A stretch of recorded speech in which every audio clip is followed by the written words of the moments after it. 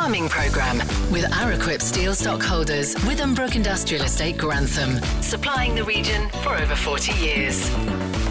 The Week in Agriculture. This is the Farming Programme.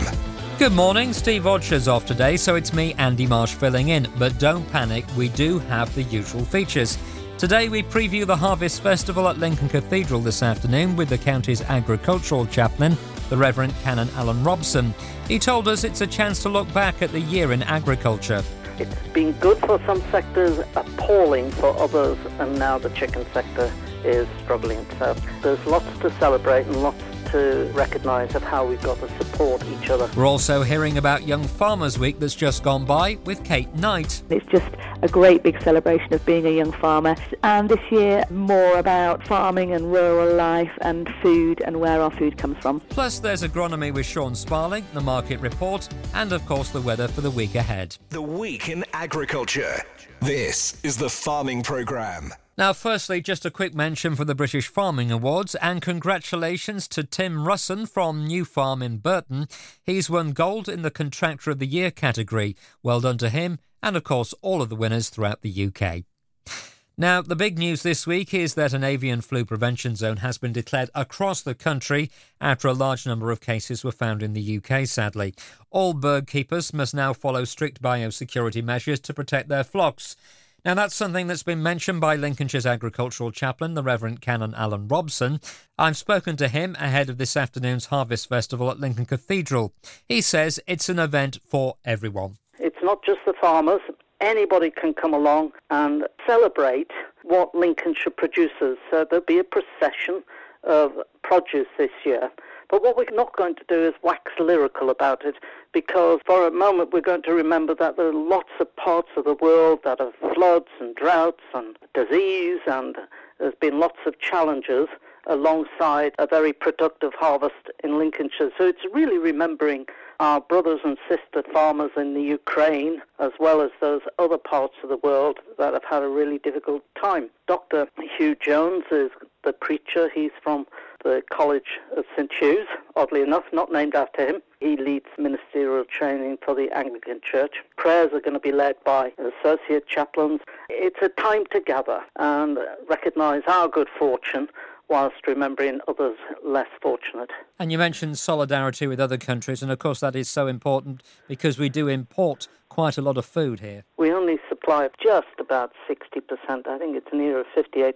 I think people will be surprised that such a productive country, we only do about 30% of our apples and 10% of our pears. We import a huge amount. That's got to be reversed. And we're mindful of our chicken industry that are now in lockdown as of Monday. Bizarrely, the day after World Egg Day, lockdown of all chicken flocks across the United Kingdom because of avian flu. We do import a lot, and we're very grateful for it, but we do need to be a little bit more about self-sufficient. We're about self-sufficient in eggs, which is a good thing, but the cost of food's going up and all of that. This is a time to recognise there's challenges all around the place. But, we've got to have courage and show resilience, recognise there are important things going on in the world, and we're all in it together. And as regards Lincolnshire farmers, it has been quite a difficult year. You mentioned the bird flu issue. That's obviously very important. But also we had a long period with very little rain, and that has made it difficult as well. Yes, particularly for the vegetable sector. Bizarrely, for the arable sector, they had a world record-breaking harvest, which is extraordinary. I thought that the bushel weights would be way down, but no. Barleys and wheats have broken records all around the county. So when it's good corn, it's difficult horn, they say. So the feed costs go up, and I know the pig farmers had a really tough beginning of the year with labour supply in the abattoirs, and thousands of pigs across the country were slaughtered because of lack of labour. The vegetable sector in pockets around the county, those who didn't have ready access to irrigation, certainly lost significant amounts of crops.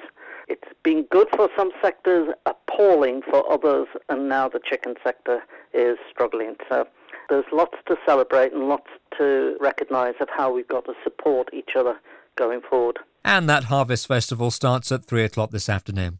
Now it's time for agronomy, and we welcome Sean Sparling. Good morning, Sean. Yes, morning, Andy. Good to talk to you too. Must be about a year since we talked last time, with the big O off on his holidays again. Always good to see you, though. I have a terrible memory for faces, but I never forget a tie. So it's been a week of two halves, really. It started off nice and dry, warm, very sunny as well, 18, 19 degrees beginning of the week once again, but very windy. So few of the fields that have been drilled in the last few days have had their preems put on, but we'll come back to that. And then we saw that wet stuff return at the end of the week, a little bit variable in quantity. I took the best part of an inch of rain on Thursday. I know there are plenty out there who took less than that and an awful lot who took more than that, but fair to say it's wetted things down again for us. And with autumn rolling in on us, days are a lot shorter, the sun's a lot lower in the sky and things are cooling down. It doesn't dry out as quickly as it would have done even a fortnight ago, and right there is the justification for all of those growers who've already drilled their black grassy fields. Now, to be fair, with the kind weather that we've seen in the last few weeks, I don't think there's a vast amount of drilling to do out there, wheat in particular. So in terms of getting on with the drilling and getting crops in the ground, it really couldn't have been a better 5-week run just gone. Some fantastic, fine, firm and very even seed beds out there. Plenty of wheat in the ground, as I say. And despite the conversations we've all been having on farm for the last few weeks, the calendar date was never the driving force, nor should it have been, and nor should it ever be, because where blackgrass is the biggest issue, it should all have been about the blackgrass, what it was doing, where it was doing it, and when it was doing it. That's the crucial thing. Now, the low dormancy of this autumn, coupled with a reluctance of that blackgrass to germinate and come through in these stale seedbeds until the last 10 days or so, is what's giving agronomists like me sleepless nights, particularly where it's blackgrass land and it's been in for 3 weeks or so. So in terms of what this blackgrass does from now onwards, if you have wheat in the ground in worrisome sites, we shall just have to wait and see. I'm praying in every one of my spare minutes, and I'll be at the cathedral for the Harvest Festival later this afternoon, trying to put a good word in with the boss on that very subject, to ask that further blackgrass emergence is kept to a minimum in these fields and that the preems do their jobs reliably and impressively. You can of course also top up these herbicides post emergence of the crop, and we've already got crops with tillers on them drilled in mid-September, so therefore now would be the time to reassess for those top up herbicides. But again, discuss that with your advisor to make sure you stay both safe to the crop and legal in terms of maximum total dosage. All you can really do once the crop is in and the preems are on is top up that residual herbicide level in order to try and mop up any late germinators. And your choice of post-em will depend upon what you use pre-em, of course. And it wants to be on, of course, as well, while that blackgrass is no bigger than 1 or 2 leaves, as long as the recommended intervals are being observed. But let's be honest, residuals are really your best bet on blackgrass in particular. If you've already put a robust pre-emergent herbicide on in good time, you got it on well and you got it on in good conditions, if that field still comes full of blackgrass or ryegrass, it's fair to say that the only truly reliable contact herbicide is going to be glyphosate. So now, as I say, the windy weather and that drop of rain has made spraying slightly more complicated for the last few days, so therefore some of the preems haven't been applied. We know that whatever you did in the field with glyphosate before you drilled and in that 48-72 hour period with the preems after you drilled, that was going to be the most effective, reliable way of managing grass weeds and broadleaf weeds, and in particular the blackgrass. So if you didn't take a flush out with glyphosate, or you were delayed beyond that 48-72 hour window after you've drilled, then you've missed the optimum timing to get the most out of them. Now, with the current weather, that delay is going to be increased to the point where some of these crops may begin to emerge before we get the preems on. Obviously, many pre-em herbicides can be safely and legally applied post-emergence of the crop, but the levels of control of blackgrass in particular that you're likely to get are going to be reduced once the blackgrass starts to put its roots down and come through the ground. There are exceptions of herbicides you can use post-em, of course. Triolate and aclonifen, for example, only have pre-em approval. So some mixes are going to have to be reassessed. And also some of the mixes that were planned as pre-ems might just be a little bit too hot on some of these emerging crops, or once they're through the ground in some cases. So do talk to your advisor before you just go out and spray the ticket. As a rule of thumb, by the way, do avoid spraying anything onto a crop as it's just pricking through the ground. And if you start start to see frosts out there, that's even more of a warning sign. That first frost onto an emerged crop is going to strip the wax off the leaf and therefore leaves it open to scorch. So leave a good 24 hours at least clear of any first frost. So in other words, if there's a frost on the Monday night, no frost on the Tuesday night, you could then go out spraying on the Wednesday, but then you will, there on onwards, need to stop spraying by around 3:30, 4 o'clock if there's another frost forecast. BYDV as well also becomes an issue, of course, once you've had 170 growing day degrees since the crop emerged, and that criteria is being met now. So if you're finding bird cherry oat aphids out there, in particular on the earlier drill bits, then a treatment with a pyrethroid may well be required. Lifting of sugar beet well underway, respectable yields, disappointing sugars though, thanks to the widespread new growth we've seen in the last couple of months, dragging that sugar away from the crown. And remember, if you're drilling winter wheat after sugar beet, that sugar beet tops can be quite toxic too. On the germinating wheat seedling, so do speak to your advisor about the best cultivation approach. We're also seeing increasing levels of insects in grain stores too, so do keep your eyes peeled and monitor the store temperatures. The colder the air is as you pull it through it, the more good it's going to do. And with drilling going so well, even the winter beans are nearly drilled up, so do make sure those pre-ems go on your winter beans. Very few options post-em in beans, so it really has to be pre-em. We're starting to see the first signs of FOMA too in oilseed rape, so prioritise the smaller, more backward crops, because the FOMA gets from the leaf to the stem far more rapidly in a small plant. So once you see those pale lesions with the black pycnidia in them, the threshold for treatment is 10% of plants affected if you've got a FOMA rating of 7 or less for FOMA stem canker. If it's 7 or greater, then 20% of plants affected. Still far too warm for propyzamide to go on in oilseed rape. It breaks down very quickly in warm soil. It will still work, but you lose out on efficacy and persistence. It needs to be 10 degrees Celsius and falling at 30 centimetres, or 8 degrees Celsius and falling at 15 centimetres. You can download the Curb app from the Corteva site. So apart from that, fingers crossed that the blackgrass stays under control. Let's see what the next 7 days bring. Thank you very much, Sean. Have a good week. The Farming Programme with Araquip Steel Stockholders, Withambrook Industrial Estate, Grantham, supplying the region for over 40 years. The Week in Agriculture. This is the Farming Programme. Good morning. In case you've just tuned in, this is Andy Marsh in for Steve Orchard. Now, this last week has been Young Farmers Week throughout the country.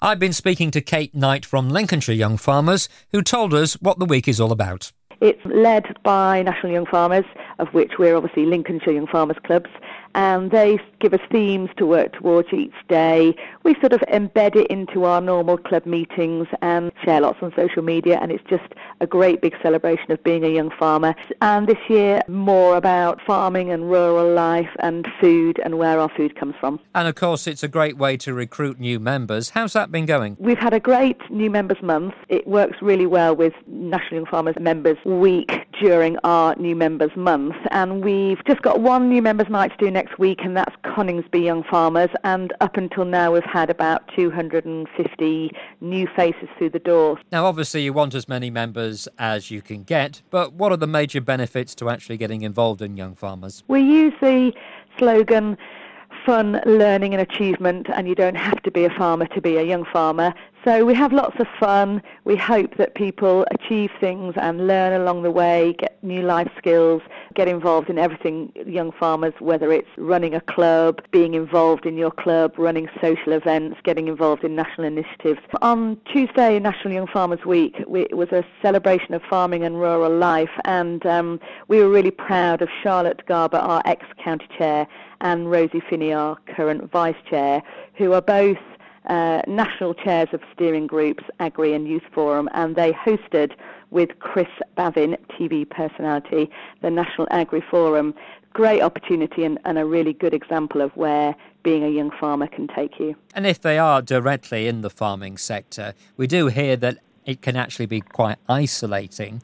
But this is a way of coming together. That's right. Every club meets every week, a Monday, Tuesday or a Wednesday night. And I think, if you talk to young farmers that are in more isolated jobs, they would say it's a great opportunity to meet up with their mates and do something a little bit different, get some off the farm, get some socialising. and also exposes them to all of the help and support that they might get, through being a young farmer member. And also, I guess it's a way of sharing best practice between those who are actually in the agricultural industry. Yeah, we work closely with lots of our sort of agricultural partners, very closely with LRSN, the NFU and the Lincolnshire Agricultural Society, and lots of farmers locally support young farmers clubs in lots of ways. Young Farmers definitely works on a lot of goodwill, and it's the youngsters coming into the industry, different sections of the industry, not always just farming, but some of the other sectors as well. And we're really proud of our members in Lincolnshire Young Farmers, what they achieve firstly by running their clubs and getting involved in being a young farmer member, and then onwards in their careers from then on.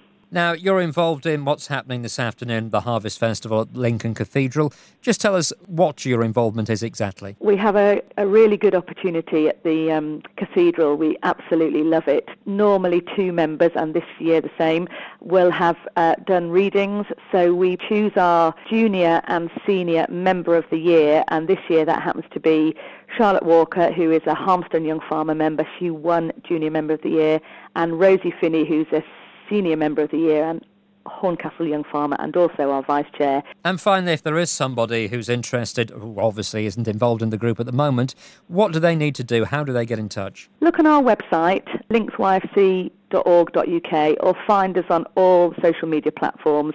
There's 15 clubs around the county, ranging from Brigg in the most north and Stamford in the most south. There's a club certainly near most people, I'm sure. Get in touch with us through any of our social media platforms and we'll tell you all about it. And my thanks to Kate. Next, it's time for livestock from Louth Livestock Market with auctioneer Oliver Chapman. Morning, Oliver. Morning, Andy. Another weekly roundup from here at Louth, which includes both Monday and Friday sale of store cattle. Monday sale sees steers top at 261 pence per kilo and gross £1,467 for JC Scolia Bournemouth, while heifers top at 275 pence per kilo and gross £1,345 for John Thirlby of Kexby. Cull cows top at 174 pence per kilo for FW Robinson and R. Carton and Son, and top at £1,214 for FW Robinson of Horsington. That wraps the cattle up, and moving on to the sheep. Lambs SQQ at 240.89 pence per kilo, to top at £126 per head for NA and AC Collieshort and LJ Fairburn, or 274 pence per kilo for Emily Skaman. Moving on to the cull ewes, and an all-in average again this week for 108 of £114 at 93 pence, to top for NA and AC Collieshort at £166. Store lambs, all-in average £55 and 64 pence this week, with a top for Bristow at £82. That wraps Monday up, and moving on to Friday's sale of store cattle, which saw 291 head forward, to see cows and calves sell away to the day's leading price with pedigree limmers and heifers, with bull calves at foot to £2,700. Breeding bulls sell to a top of £1,800. Store heifers sell to £1,240 for PJ and NJ Rutter, and store steers sell to £1,100 from the Same Good Homes. Steers all-in average £780 per head, while the heifers all-in average £788 per head. In-calf cows average £960, and cows and calves average £1,580. Huge thank you to everyone that's been and supported this week, both buyers and vendors. Prime and cull cattle and prime and cull sheep are required for tomorrow's market, so please don't hesitate to contact me. This is Oliver Chapman from Masons and Louth Market, and thank you. And it's on to the open field markets and prices. This week it's Alice Killam. Morning to you, Alice. Good morning, everyone. A mixed report again, I'm afraid to admit. We have had a couple of negative days earlier this week with losses for London wheat. To name a few reasons to blame: technical chart selling, US harvest pressure, increased Black Sea exports and general demand worries. We saw a strengthening pound on the back of a stabilising market thanks to Jeremy Hunt. Unfortunately, this hindered our ex-farm grain prices. Midweek, we saw that the euro and the pound weakening again against the dollar, but this doesn't necessarily help the all-important CBOT futures. Needless to say, we haven't seen the end of this political saga in the UK, so expect continued currency volatility. We still need to consider high levels of bombing in Kyiv. Rumours are also circulating around that last weekend's meetings between Erdogan and Putin didn't make any progress on the grain corridor. Despite this, data has shown that Ukraine has exported 2.12 million tonnes of mainly corn and wheat so far in October. This is compared to 2.17 million tonnes in the same period of October 2021. Russia wants more if they're going to be willing to extend the grain deal in a month's time, and that is dependent on the West easing Russia's agricultural and fertiliser exports. Domestic demand also seems to be down as avian influenza is growing in concern with regards to bird numbers. But we all know that things can change in a heartbeat as Russia are so unpredictable. Feed barley is off the highs in the UK, however, we still have reasonable export demand from the Irish and the Spanish at decent numbers, which is supporting prices to a degree. Currency is again playing an important part, with the timing of sales paramount. Demand used to be focused on only OCDEC movement, however, we have seen more forward demand coming in this week, which is positive. The main story for malting barley is demand. Prices have fared well in comparison to other grains this past week. Brewers are reluctant to buy forward due to high energy prices and a question over demand from pubs. January movement onwards is limited, but this isn't having an impact on prices, with premiums holding at around £50 to £60. This is mainly due to farmers' recent unwillingness to sell. The rapeseed market remains volatile, with so many factors influencing the general veg oil markets. Rapeseed prices have lost ground largely due to the sharp rebound in production for 2022-2023.